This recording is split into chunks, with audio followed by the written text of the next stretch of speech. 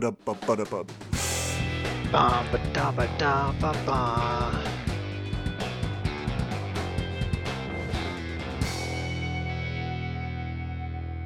Yeah, Julian, put the music in there. Um, Welcome to Left Look. This is the premier independent podcast from the Gatto Institute, where we will be taking a look at the arts, culture, and entertainment to provide you with an unbiased left-wing perspective. Bienvenue à Left Look, le podcast indépendant de première classe de l'Institut Gatto, où nous examinerons l'art, la culture et le divertissement pour vous fournir une perspective de gauche impartiale.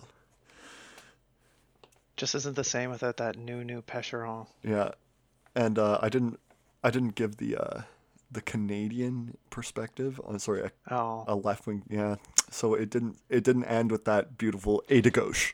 A de gauche. But whatever, I did my best. I'm not. What I think it was pretty good. Your French wasn't too bad either. I'm not Julian. You know what am I gonna do? I just realized too, since we don't have the intro, we're gonna need to talk for like an extra 20 seconds here. No, Julian's going to put it in, and I have no doubt he'll also... Today is Sunday, September umpteenth. Code over us to insert his own voice as he did last time, too.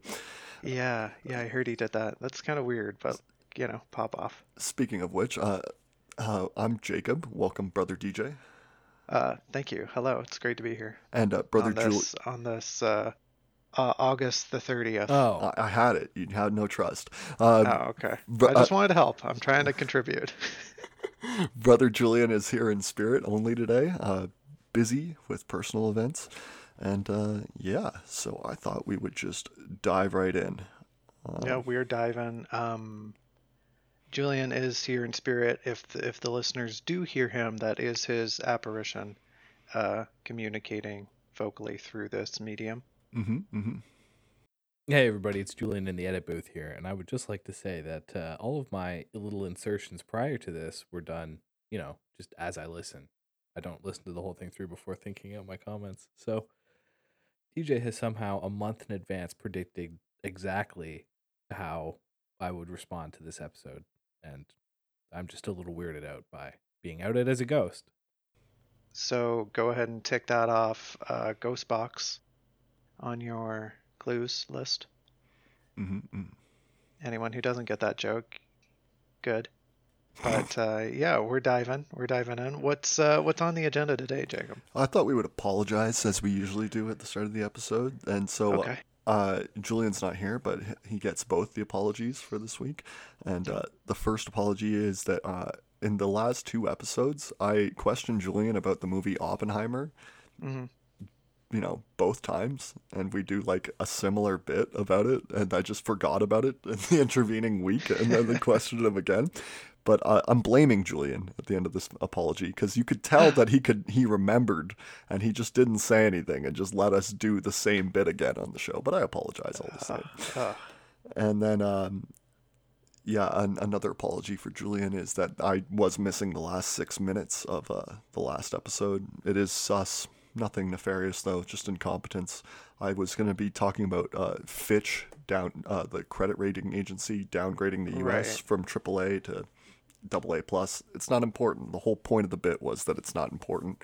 And what you need to know is that Moody's is the only credit rating agency that matters in the world. Right.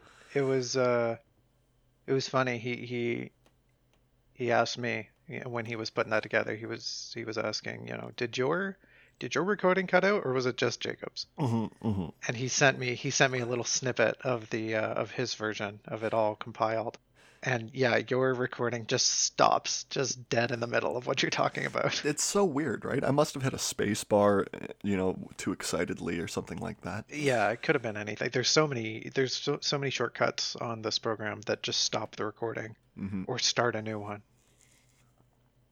So I've personally just I keep my hands away from the keyboard. I keep Audacity minimized now. How many episodes am I going to be the cause of failure before I get it? Well, ideally we'll be in a studio making bank, but wouldn't that be this will nice? be somebody else's problem. Someone reached out to me last week that I've known for a long time, and said that they're a big fan of the show, and that felt really good. Yeah. Only a Yeah. couple hundred listeners, and we got some Ontario listeners. Hey, yep, we're clawing our way up there. And to finish the apology segment for this week, I would like to continue to tarnish my reputation by talking about Hawaii, because I don't know why I hate myself. The Lahaina fires have really captured my I don't know, my ire and my fascination, right? Because Are those the same ones as previously on Maui? yes. Okay. Lahaina is the name of the town. Ah, Doesn't matter. was the name of the town. Yeah, incinerated. Yeah, I'm still in the same point. You know, people shouldn't be traveling to Hawaii. The governor shouldn't be encouraging people to travel to Hawaii.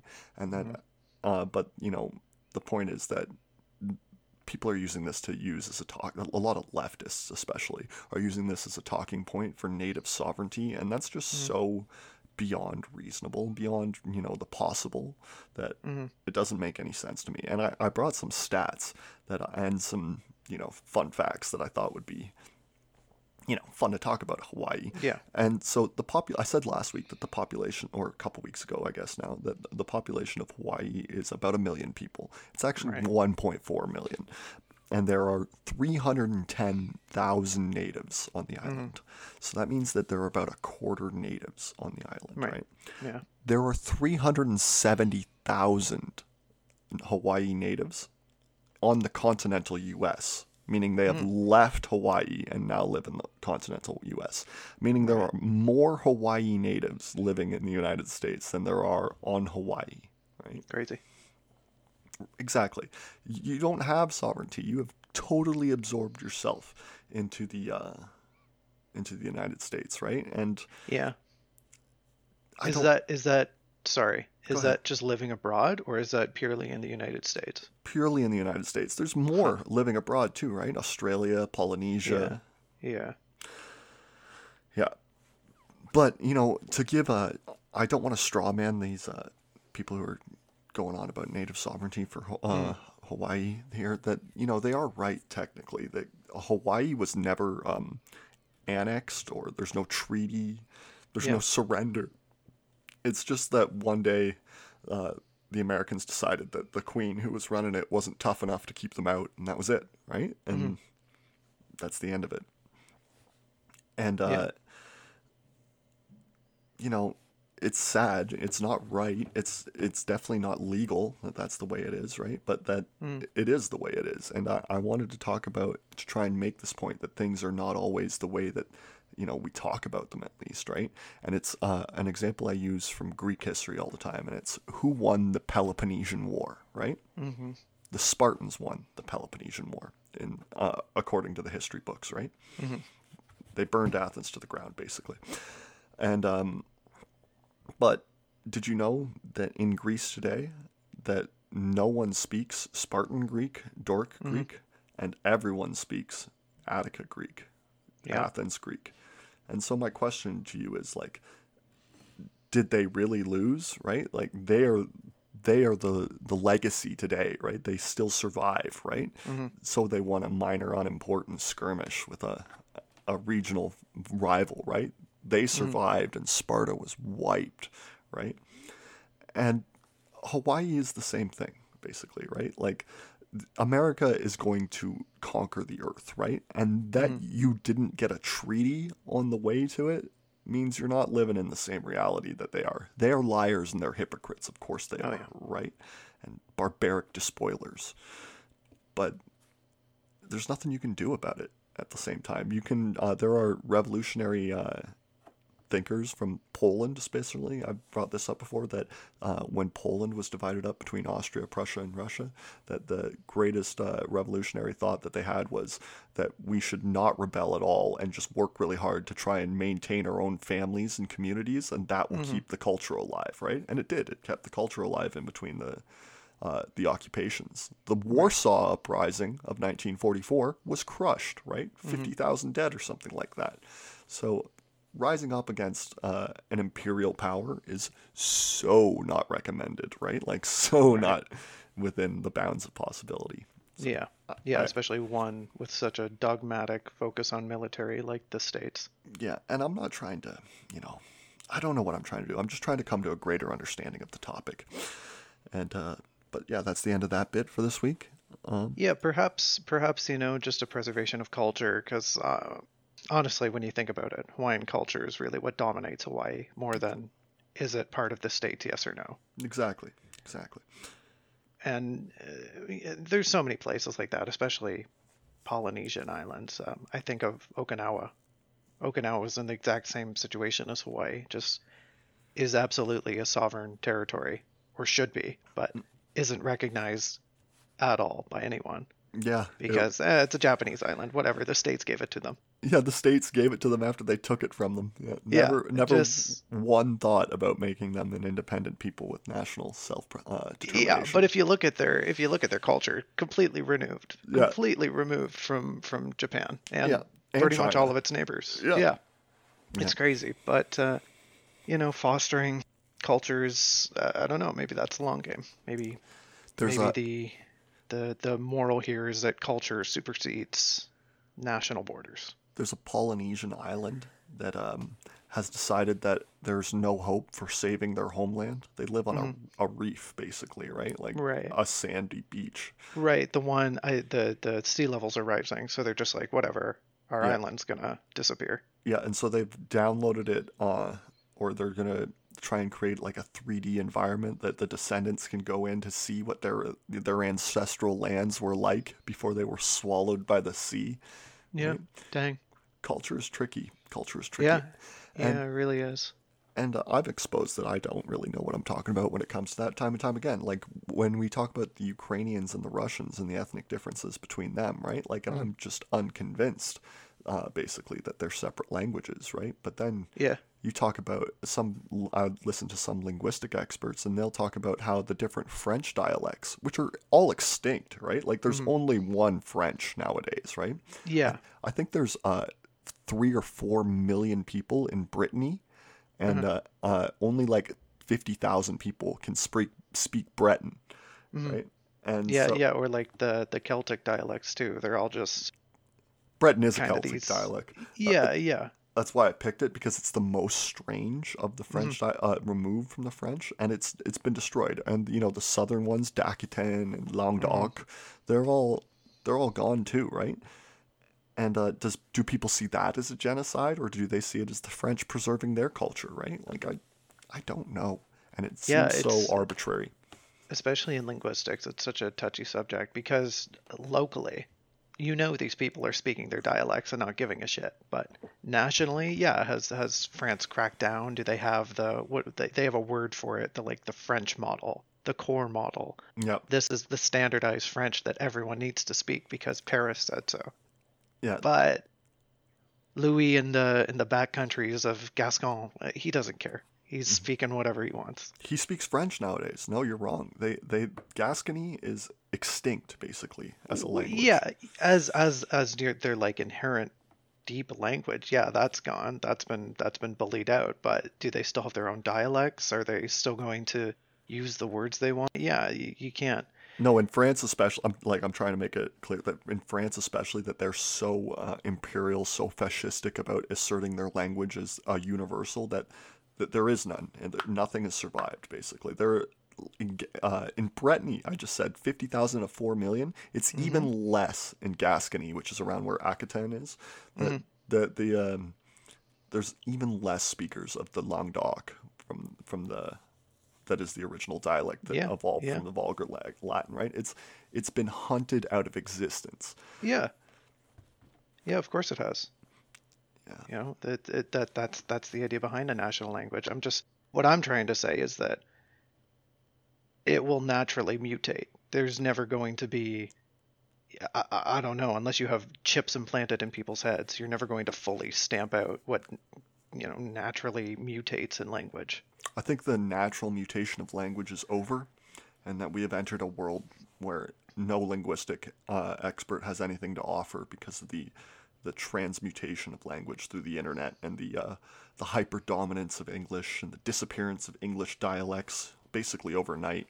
Right? We don't have an accent, you and I, basically, right? Well, see, that's the funny thing. Well, I mean, we don't have an accent. I say when I say that, I mean we sound Californian. You know what I mean? Yeah, yeah. Which, yeah, it's weird right now in linguistics because we're definitely living in a period of change. Hmm. I The think uh, the dominant factor of Californication, the Valley Girl race, as they call it, has really pervaded a lot of people's natural speaking tones because of the internet, because of things like Vine and TikTok over the past decade. exactly. There's not that telephone game where you're trying to you say one word at the one end of the chain, and then 300 people have to listen to it and say it to their next person Mm, beside them, and that naturally shifts tones and things like that, right? But mm-hmm. now because everyone can reference people that they see as authorities, right? I think things are gonna stick and settle maybe for hundreds of years at a time now, and that languages that have survived, French, English, and Chinese, basically, China, the language of China, Easy they're there, Trump. yeah, they're gonna become, super dominant, super concentrated as well. Basically, like a what the French did from the 1500s to 2000 to centralize the French language and impose it over France. Mhm. Only it'll be natural and through the internet and in each of those three language peoples. Yeah, yeah, it'd be super interesting to travel like 100 years into the future and see where language is. Hmm. Because I don't know, they do, I haven't looked into it extensively, but from what I do know, there's about three or four different, I don't think diaspora, dialect, that's the word I'm looking for. Dialects are kind of emerging in North America. Mm. And so you've got the West Coast Valley Girl, which is the one you see online a lot over the place. But Hmm. then you have the Northeast, what do they call it? The There's like a vowel shift going on over here. Our Hmm. A's are weird, and people don't like it. And then obviously there's this whole thing going on in the South, the Southern drawl. The Southeast is coagulating in this weird drawl that has these Creole influences, but is also being manipulated by the internet.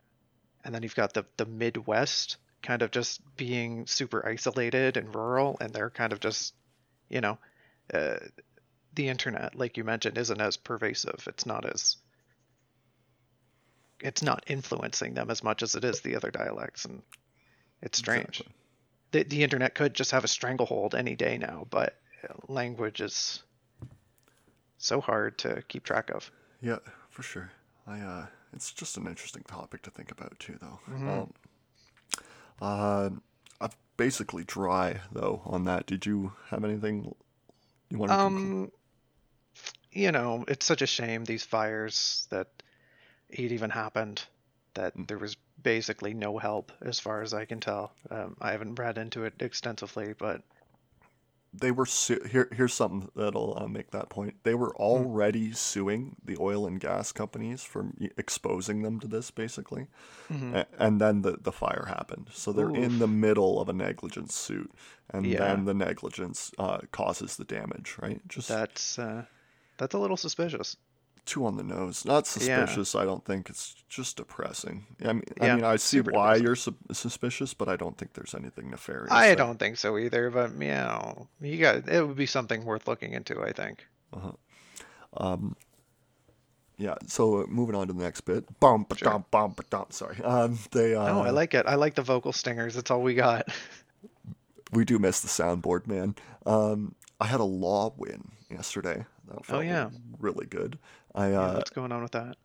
So I've been talking about these First Amendment audits for fucking ever, right, on this Right. show, right? I love them. They're a phenomenon in the United States where people take cameras around and they film places that are unusual, but they are definitely and totally allowed to be there and filming, right? Hmm. And so it trips up officials, mostly cops is who I care about, but public officials of any capacity. And if a cop is then going to, arrest you for a very protected activity, it shows the lie that there is a rule of law or that there's democracy or freedom in America, right? You are at the Hmm. whim of the tyranny of the least educated gorilla that you are always dealing with, right? Well, hey, whoa, they're educated. No, They're they're not. educated on how to oppress people. Yeah, I guess, right? They're nobody we don't send our best kids to be cops. We send them to be doctors, finance, and lawyers, right? Mm-hmm.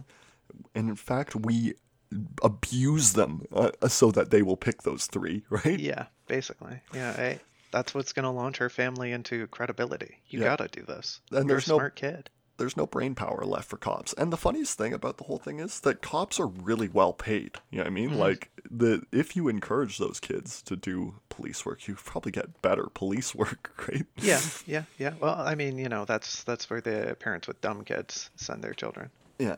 Anyways, wow, I'm Joking, telling of our course. friend. Joking, Yeah. joking.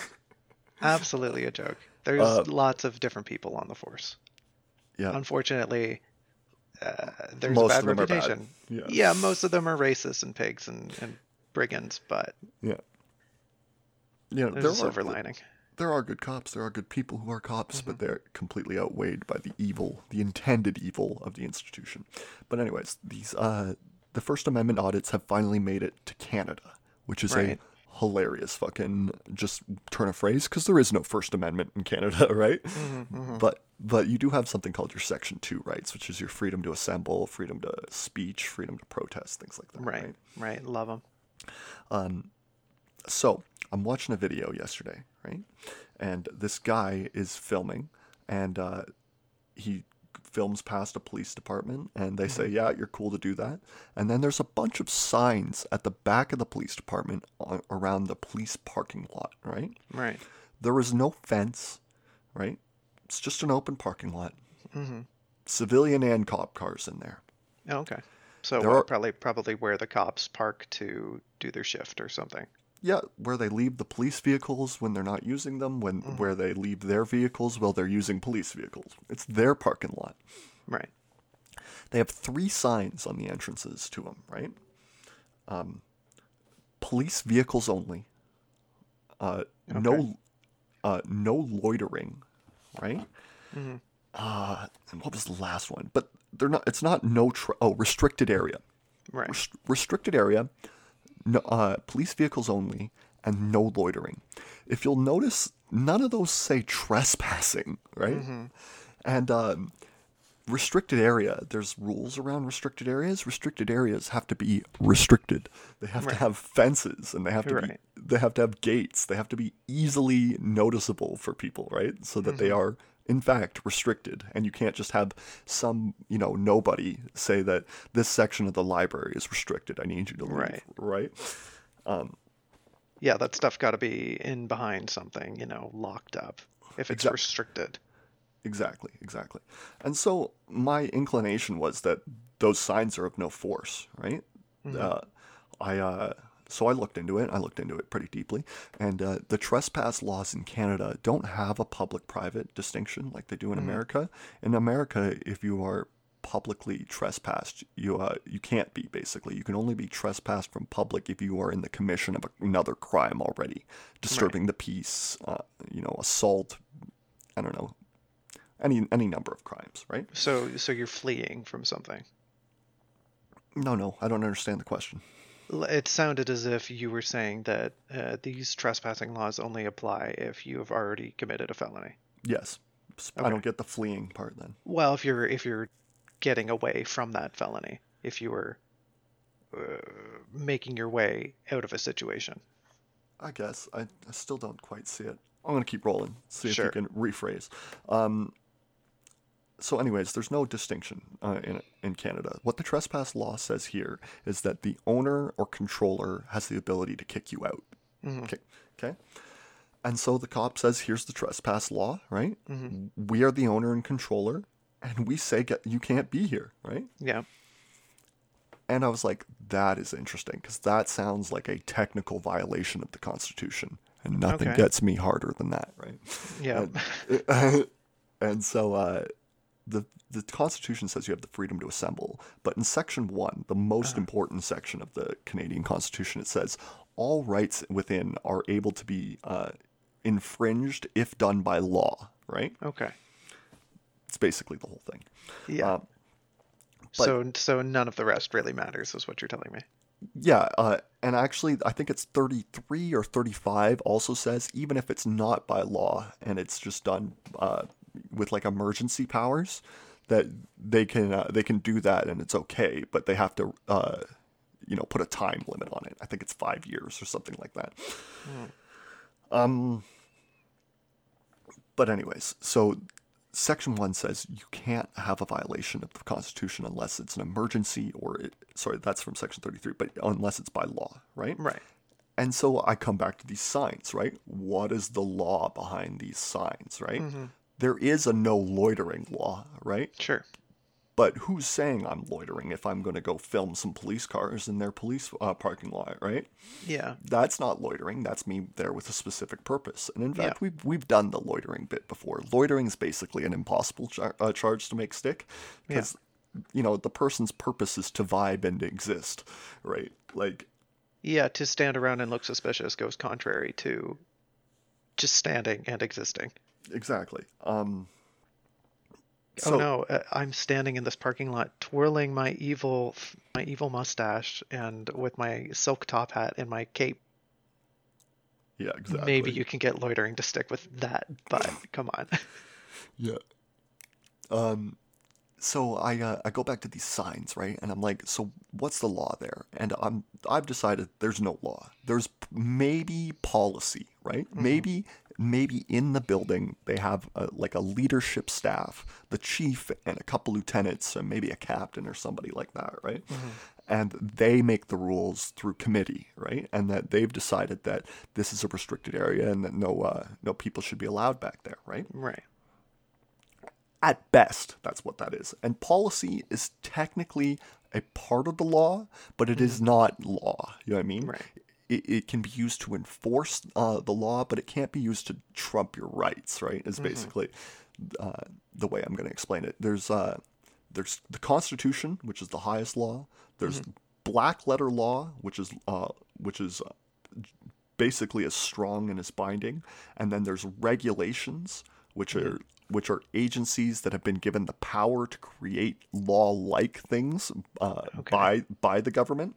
The Ontario Securities Commission has no laws, right? They have regulations. Right. If you are a certain size of business and you're going to trade in securities, you must give this notice in this paper in this file, right? Yeah. Things where if you're not doing it, then here's a fine, quite likely. So that a violation of your Section 2 right? To have the Ontario Securities Commissions do that. And it's not law, but because it's regulations enabled by law, right? That means that it's okay. Returning to the parking lot, right? What we have is policy, which is below regulations, the lowest level of law, right? Which is nobody's been authorized to do that. They are the controller of some place and have set up policies for their interactions with the public, just so that they have something to refer to in case they're ever challenged on their things, right? Right. And so the policy, it doesn't work, right? That's a violation of your Constitution. That's no good, right? You should be unequivocally allowed in that parking lot to do basically whatever you want as long as you're not breaking the law, right? Yeah, sounds like it. You want to eat lunch in that parking lot? Go for it. And so I emailed the person who taught me constitutional law. I don't think I'll say her name. Sure. I'll call her Professor M. Okay. Professor M, I emailed her and I said, hey, watch this video. I'm pretty sure that this is a violation of the Constitution and that nobody's ever talked about it in Canada before.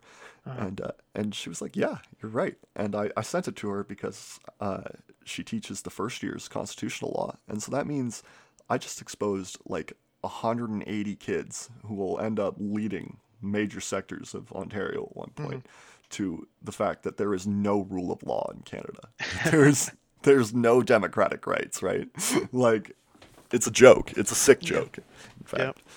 And I hope some of them get it. She told a story one time, just to cap off why I love her. Sure. Where she was talking about the speed limit on the highway, right? And whether or not the laws in Canada mean that we have a rule of law. And that she said that one time when she was telling this story that she had a cop who was then becoming a lawyer in her class. And she said that the cop said that all cops love the 100-kilometer-an-hour speed limit because it gives them a reason to pull over whoever they want. Yeah. Right? Because nobody goes 100. It's too slow, right? Yeah, especially for that environment. Yeah. Built into the whole system is arbitrariness, right? And we all know it, right? We all can feel it. And yet the judges in Ontario have no idea, or they don't care, or they're fascists, right? And so Yep. I end this bit where I do all bits about the Ontario judiciary, or the Canadian judiciary generally, and that's that they're contemptible, and that's why I'm always in contempt of court. Yep. Preach it, brother. Yeah. If you're gonna let signs do your heavy lifting and just fucking beat up people for no reason, Yeah. fuck them. There was a First Amendment audit in America that I would like to reference that it expresses why this makes me so angry, right? It's being made to submit to like people with less intelligence than you by like a significant majority, right? Like people who don't have any business giving commands, right? And there was a sign that they had posted when they saw this First Amendment auditor doing his thing, and the sign says, "quote, you cannot take no pictures," unquote. Right? Cannot take no pictures. It's an actual command to take pictures, but can you imagine being told by some illiterate what you can and not do, can and cannot do, right? Yeah, And that's gotta hurt.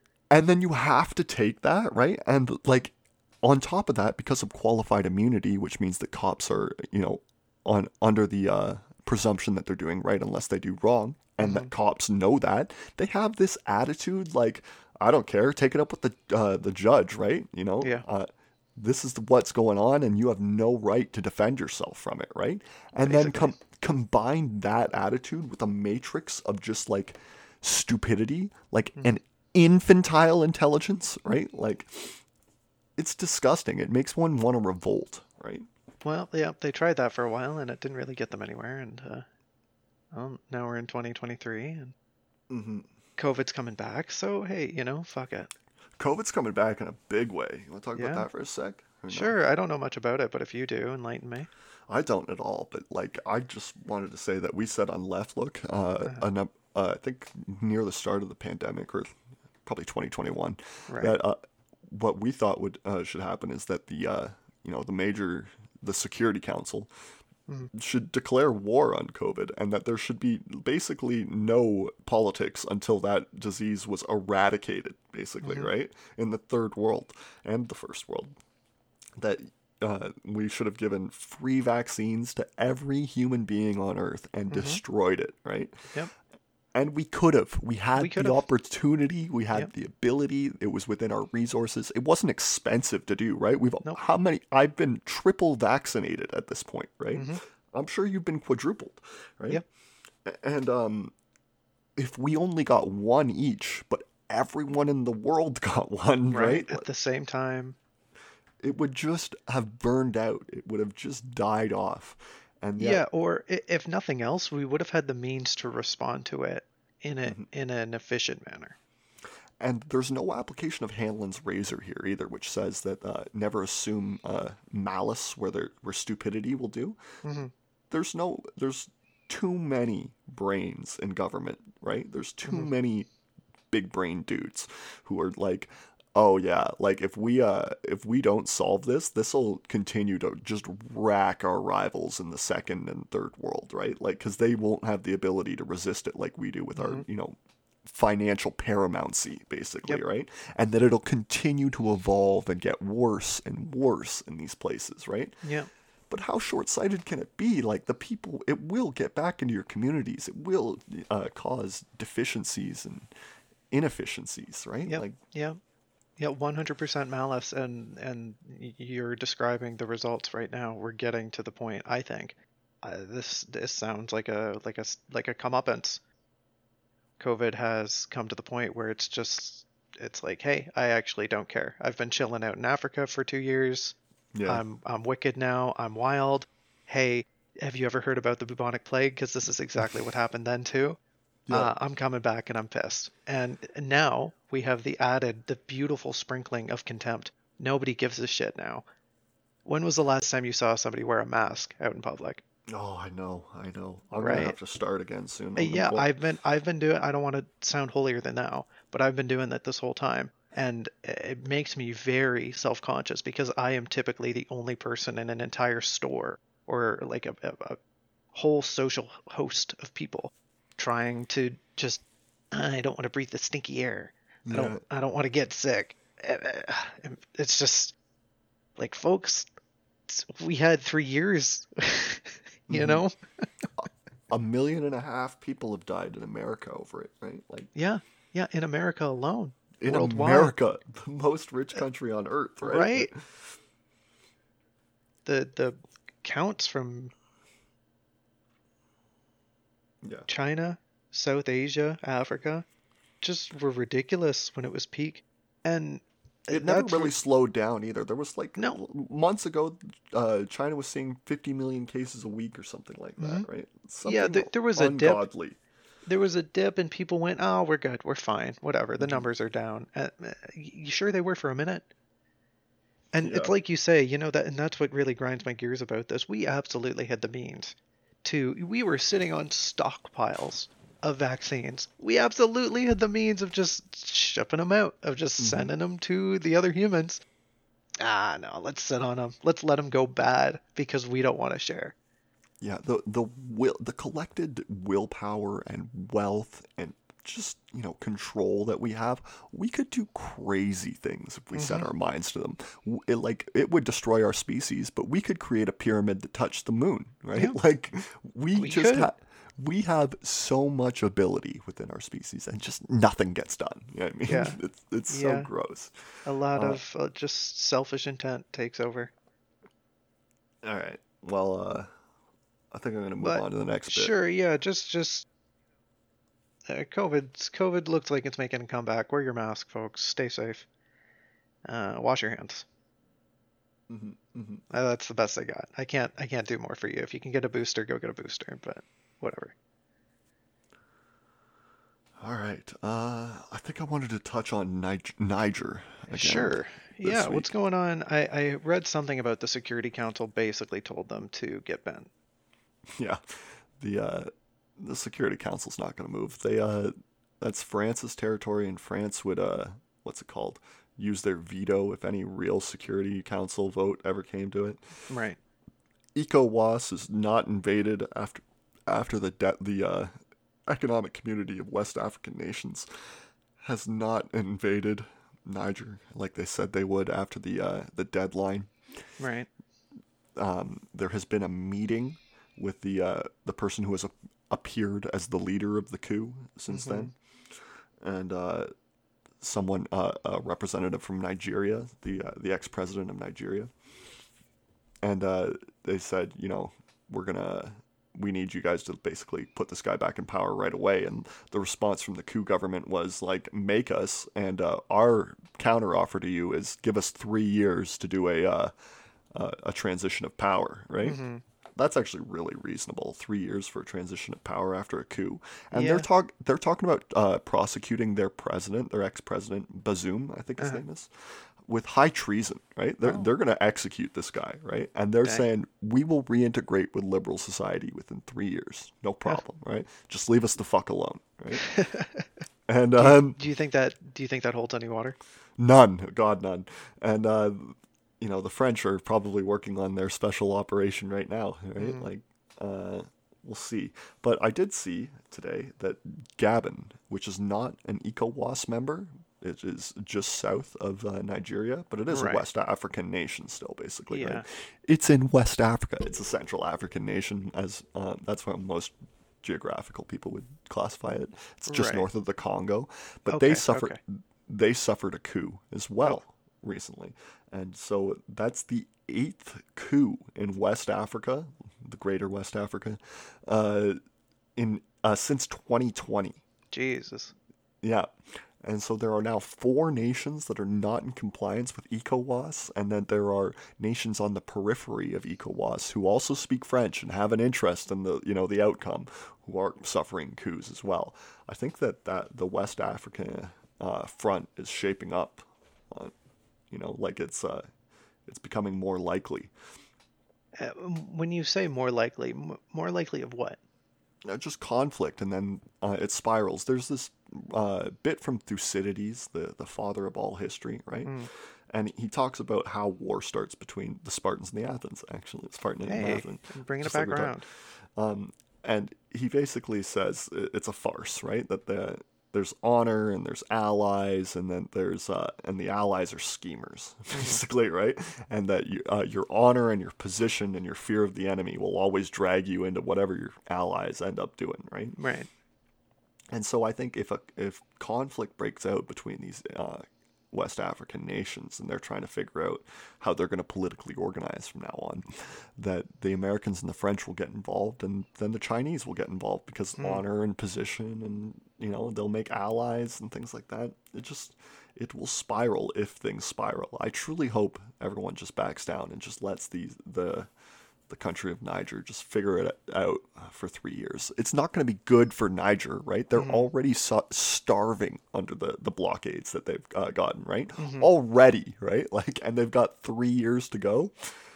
Let them do it, right? Leave them alone, for God's sakes, right?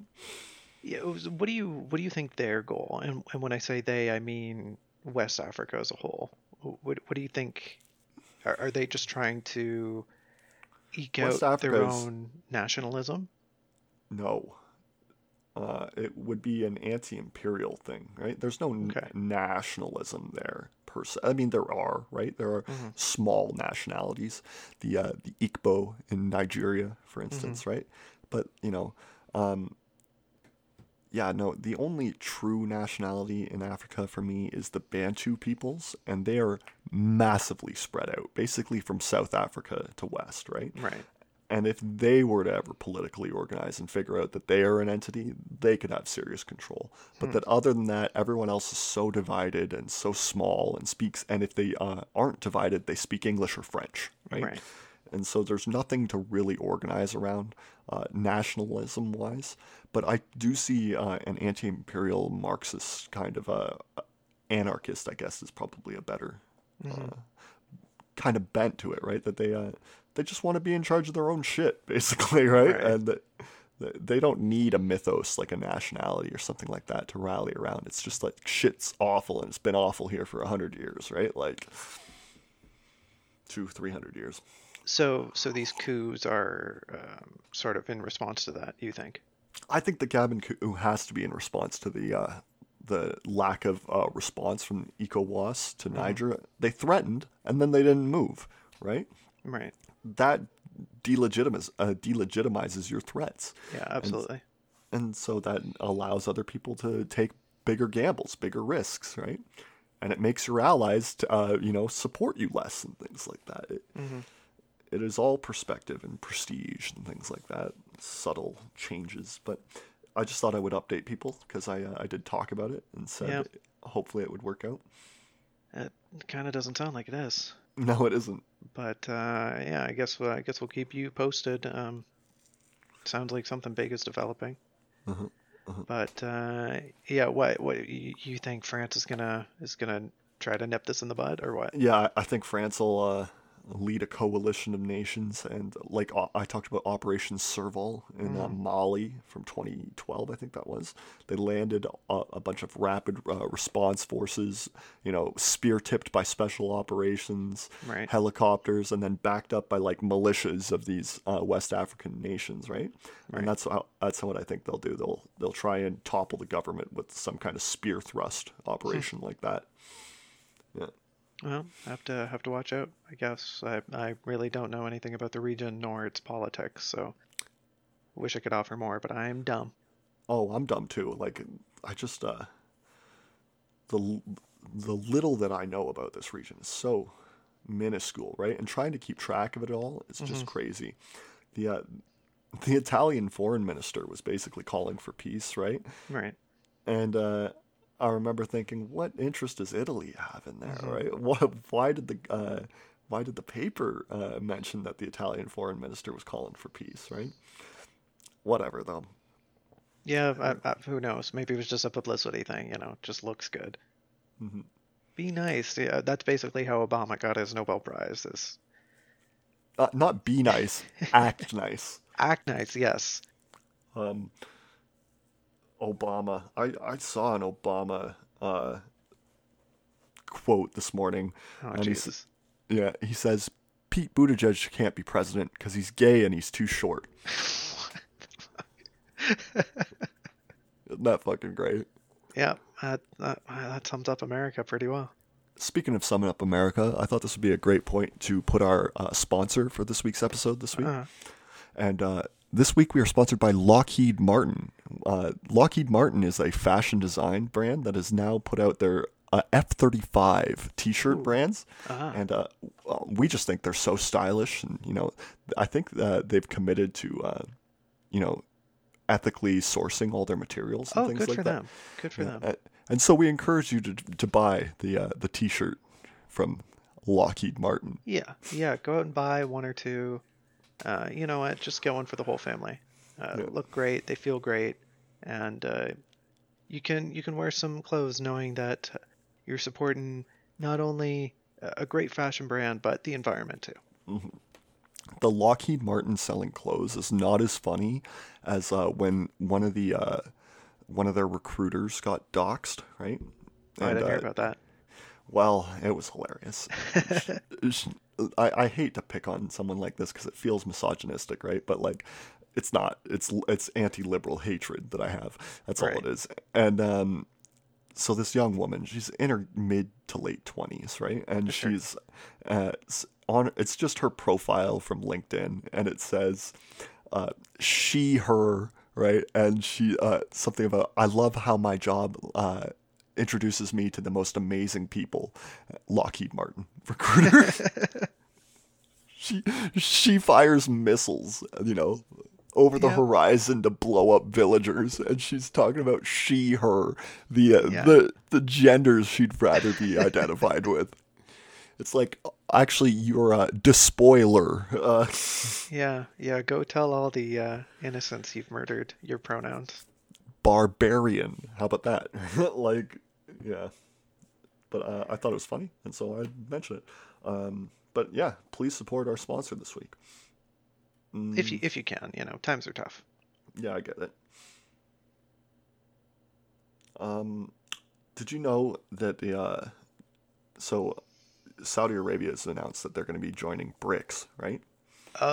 Sure. Yeah, I kind of heard them in the talks. I didn't know they announced they're going to join it. Sorry, yeah, right. They're still in talks. Okay. Nah. This isn't the point of the bit, right? I'm bringing it up to show why this news is coming out, right? Okay. So Saudi Arabia is in talks to join BRICS. We talked about the gold-backed currency they're trying to form a few weeks ago. Mm-hmm. Doesn't matter. Immediately after that news comes out, the news hits that the Saudi Arabians have been killing women and children refugees from the Ethiopia conflict that show up in there. They've just thousands of them, apparently. They've just been murdering women and children. Trying to come through the border, right? The land border? There's no land border. They had to jump the right. They had to go through Yemen, I believe. Yeah. And well, I don't think they'd go through Yemen, right? Because Yemen's a war zone right now. And the Saudis are in the commission of a genocide against the Yemenis right now. Jeez, what is with the Saudis? They are religious fascists, in fact. Yeah, I saw a picture of what the American flag would look like in the style of the Saudi Arabian flag. And if you see the Saudi Arabian flag, it's a saber, and then it's got the prophet's name. I think it's the prophet's name on top. It could be the House of Saud's on the green name. Field, right? Yeah, and it was a blue flag, just blue field, right? And it said Jesus in white, and then in white underneath it had an AR-15. Good old AR-15, classic. Yeah, it's their what's it called? Their ancestral weapon, right? Mm-hmm. You'd think they would have gone for the spear of Leonidas or whatever it is. Yeah, it was whoever made this was mocking them. Yeah, of course. But yeah, no, Saudi Arabia is a country I just never understood, right? Like, a little hermetic, a little kind of veiled. Just like, ooh, we don't want anyone to know what we're doing because it's probably killing people. it's the Americans and the Brits' fault, right? They were so scared of an Arab superstate Hmm. in the aftermath of World War II because they had all the oil and about 400 million people, right? Right. And that's a true rival in the world, right, for the Anglosphere.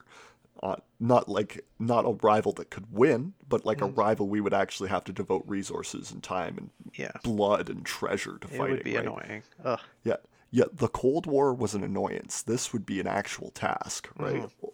And so they just prevented it. What they did is they put religious fascists in charge of the most holy sites of a portion of the Arab world, right? Mhm. And then created like rinky-dink republics that surround it, right? Egypt, Syria, Iraq. Those Mhm. places don't exist, right? They're Arab. They're all Arabs, Yeah. right? So it doesn't make any sense. It should have been the Arab Confederation, the Arab Republic, something Mhm. like that, right? In the 50s, the president of Egypt managed to unify Syria and Egypt for a bit. Right. They Yeah. were one country. Al Nasser was his name, and then the Americans went back to work and they got rid of that and him very Mhm. quickly, right? Yeah. And Unification. Can't have that. And so this is the fruits of their labor, right? A religious kingdom Mhm. sitting on a mountain of oil that Mhm. is now, desperate to break free of the leash that we have held them on for so Yeah. many years, right? Instead of a light partner that we could have beaten in a showdown a couple decades ago, right? Yeah. Or could We have just let them chill. Just let them vibe with their Islam. Have another golden age. I agree. Definitely let them chill, let them vibe, and we buy the oil for agreed upon prices. Yeah. They'd have all the oil and they could monopolize, and that was the real fear. Sure. If they just shut off the tap at any point, that grinds everything to a halt, right? Mhm. Mhm. And that's what the Americans were afraid of. They had used all their own oil to win World War II. There was nothing left in Texas and Pennsylvania and things Right. like that. And that's what they were worried about. But they shouldn't have been so worried about it, right? Because they have created an atmosphere of fear by Mhm. playing into their fears, right? And now nobody will in the Arab world will ever, ever, ever work with the Americans, right? Yep. Like, Yep. They played their cards, and now everyone knows. It's just okay. mhm, Guess we're not going over there. Let's just start killing everyone. Let's just start a genocide. That'll work. mhm. Yeah, that's bonkers. This is only half related.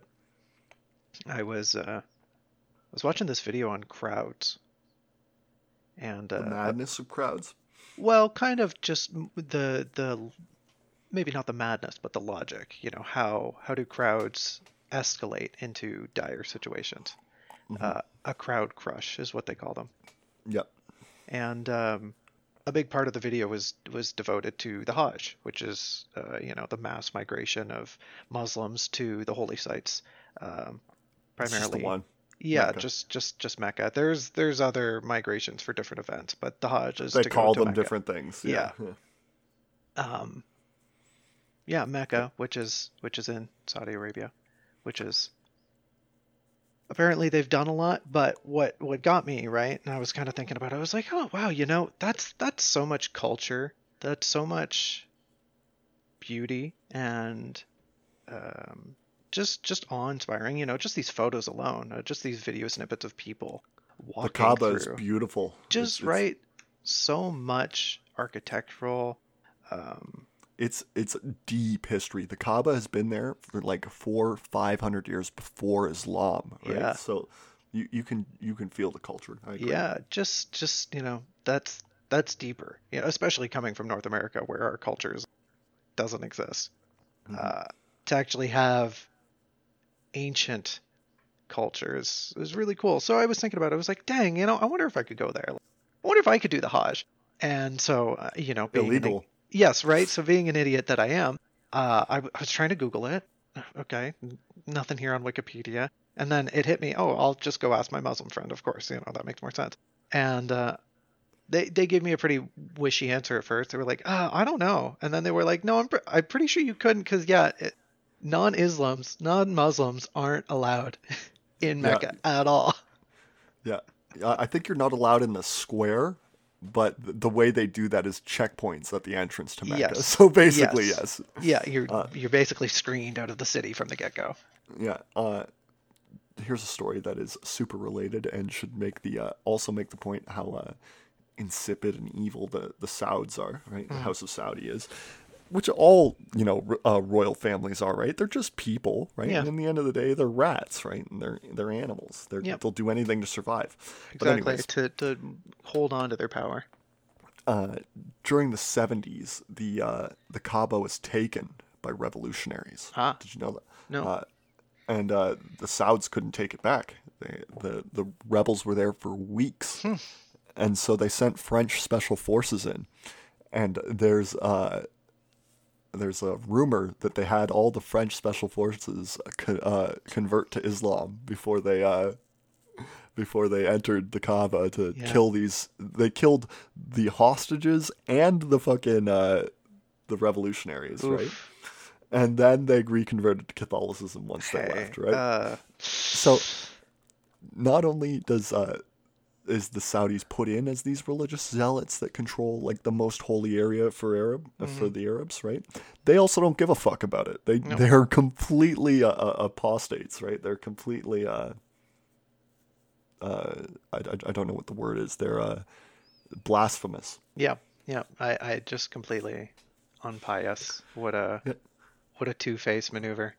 Yeah, which, no judgment as another unpious, blasphemous piece of shit, right? But, like, you're the ones portraying yourselves to the world as, the inheritors of the mantle of Muhammad, or whatever, right? Yeah, you're not the one calling jihads here, so I think there's a lot more on them to follow their religions and adhere to their doctrine, but what do I know? Have I said that the Royal House of Saud is a direct descendant of Muhammad? I don't think maybe you have. I kind of knew that, but or they claim it. Yeah, not direct either. They're a descendant, right? Direct usually means unbroken male to male, but they're a descendant of Muhammad, and most of the royal families in the Arab world are. In fact, most of the nobility in the Arab world is. Isn't that crazy? Yeah. I've been thinking about lineages. What time we got left? How much time we got? We got like 4 minutes. I got enough time for this bit. Sure. It's the Mongol bit that I've been working on in chat. I was just about to bring that up. I've been thinking about lineages and empires and things like that. And one of my favorite theories about why Europe went super dominant in the 1800s is that Europe was the only place in the entire world that didn't get absolutely shit stomped by the Mongols, right?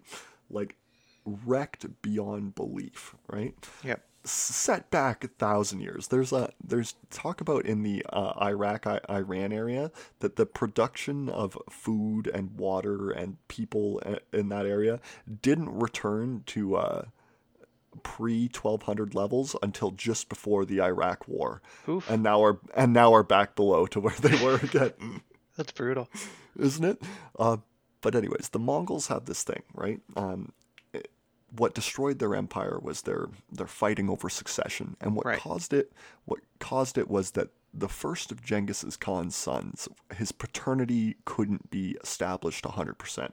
He had four sons by his main wife, Borte, which are Joki, Chagatai, Ogadai, and Tului.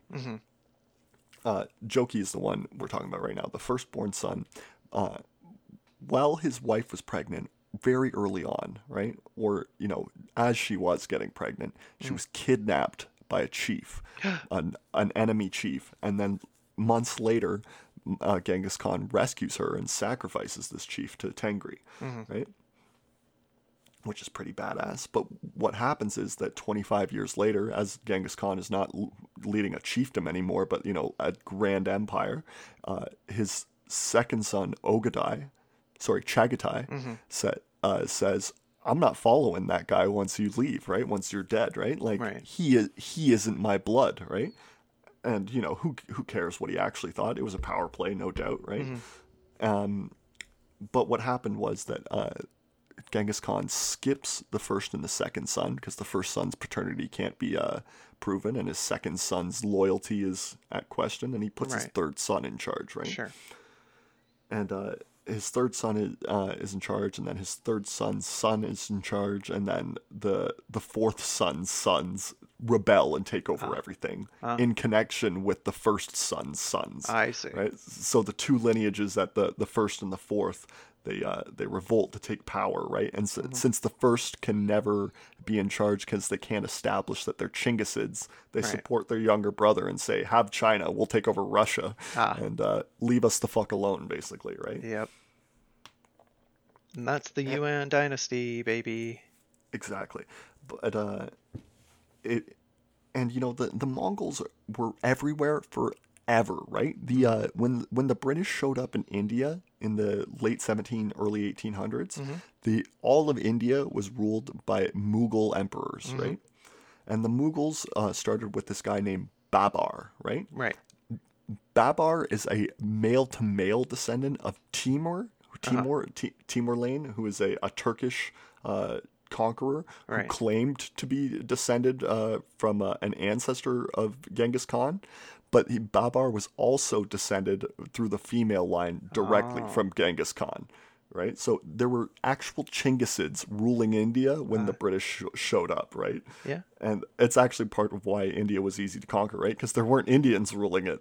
Yep. Yeah, they kicked them out and said, there you go, you're liberated. By the way, we rule you now. But anyways, to close the bit and to let you go, it came out a few years ago that they tracked the Y haplogroup of claimed descendants of Jochi, whatever his name was, in West Russia and in East China. Both these lineages claimed to be descended from Jochi, and they proved that their last ancestor was somewhere in the 10 or 1100s, right? With all the other Chinggisids. And so that means that Genghis's great-grandfather or great-great-grandfather is the last male ancestor that they can prove is common. And what that means is Jochi was the rightful heir of the entire Mongol Empire. After all these years. If his brother had just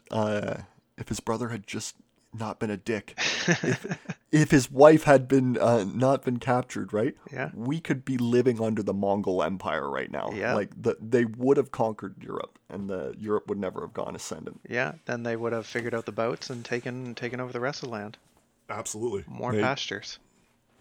They had boats. Yeah. They just sucked out. Yeah, they just kept sailing them into typhoons.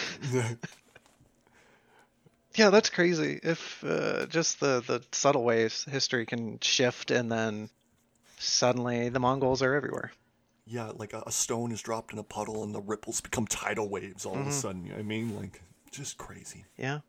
Bring back that genetic info to Joki. Build a time machine. Anyways, thanks for listening this week. Summer is coming.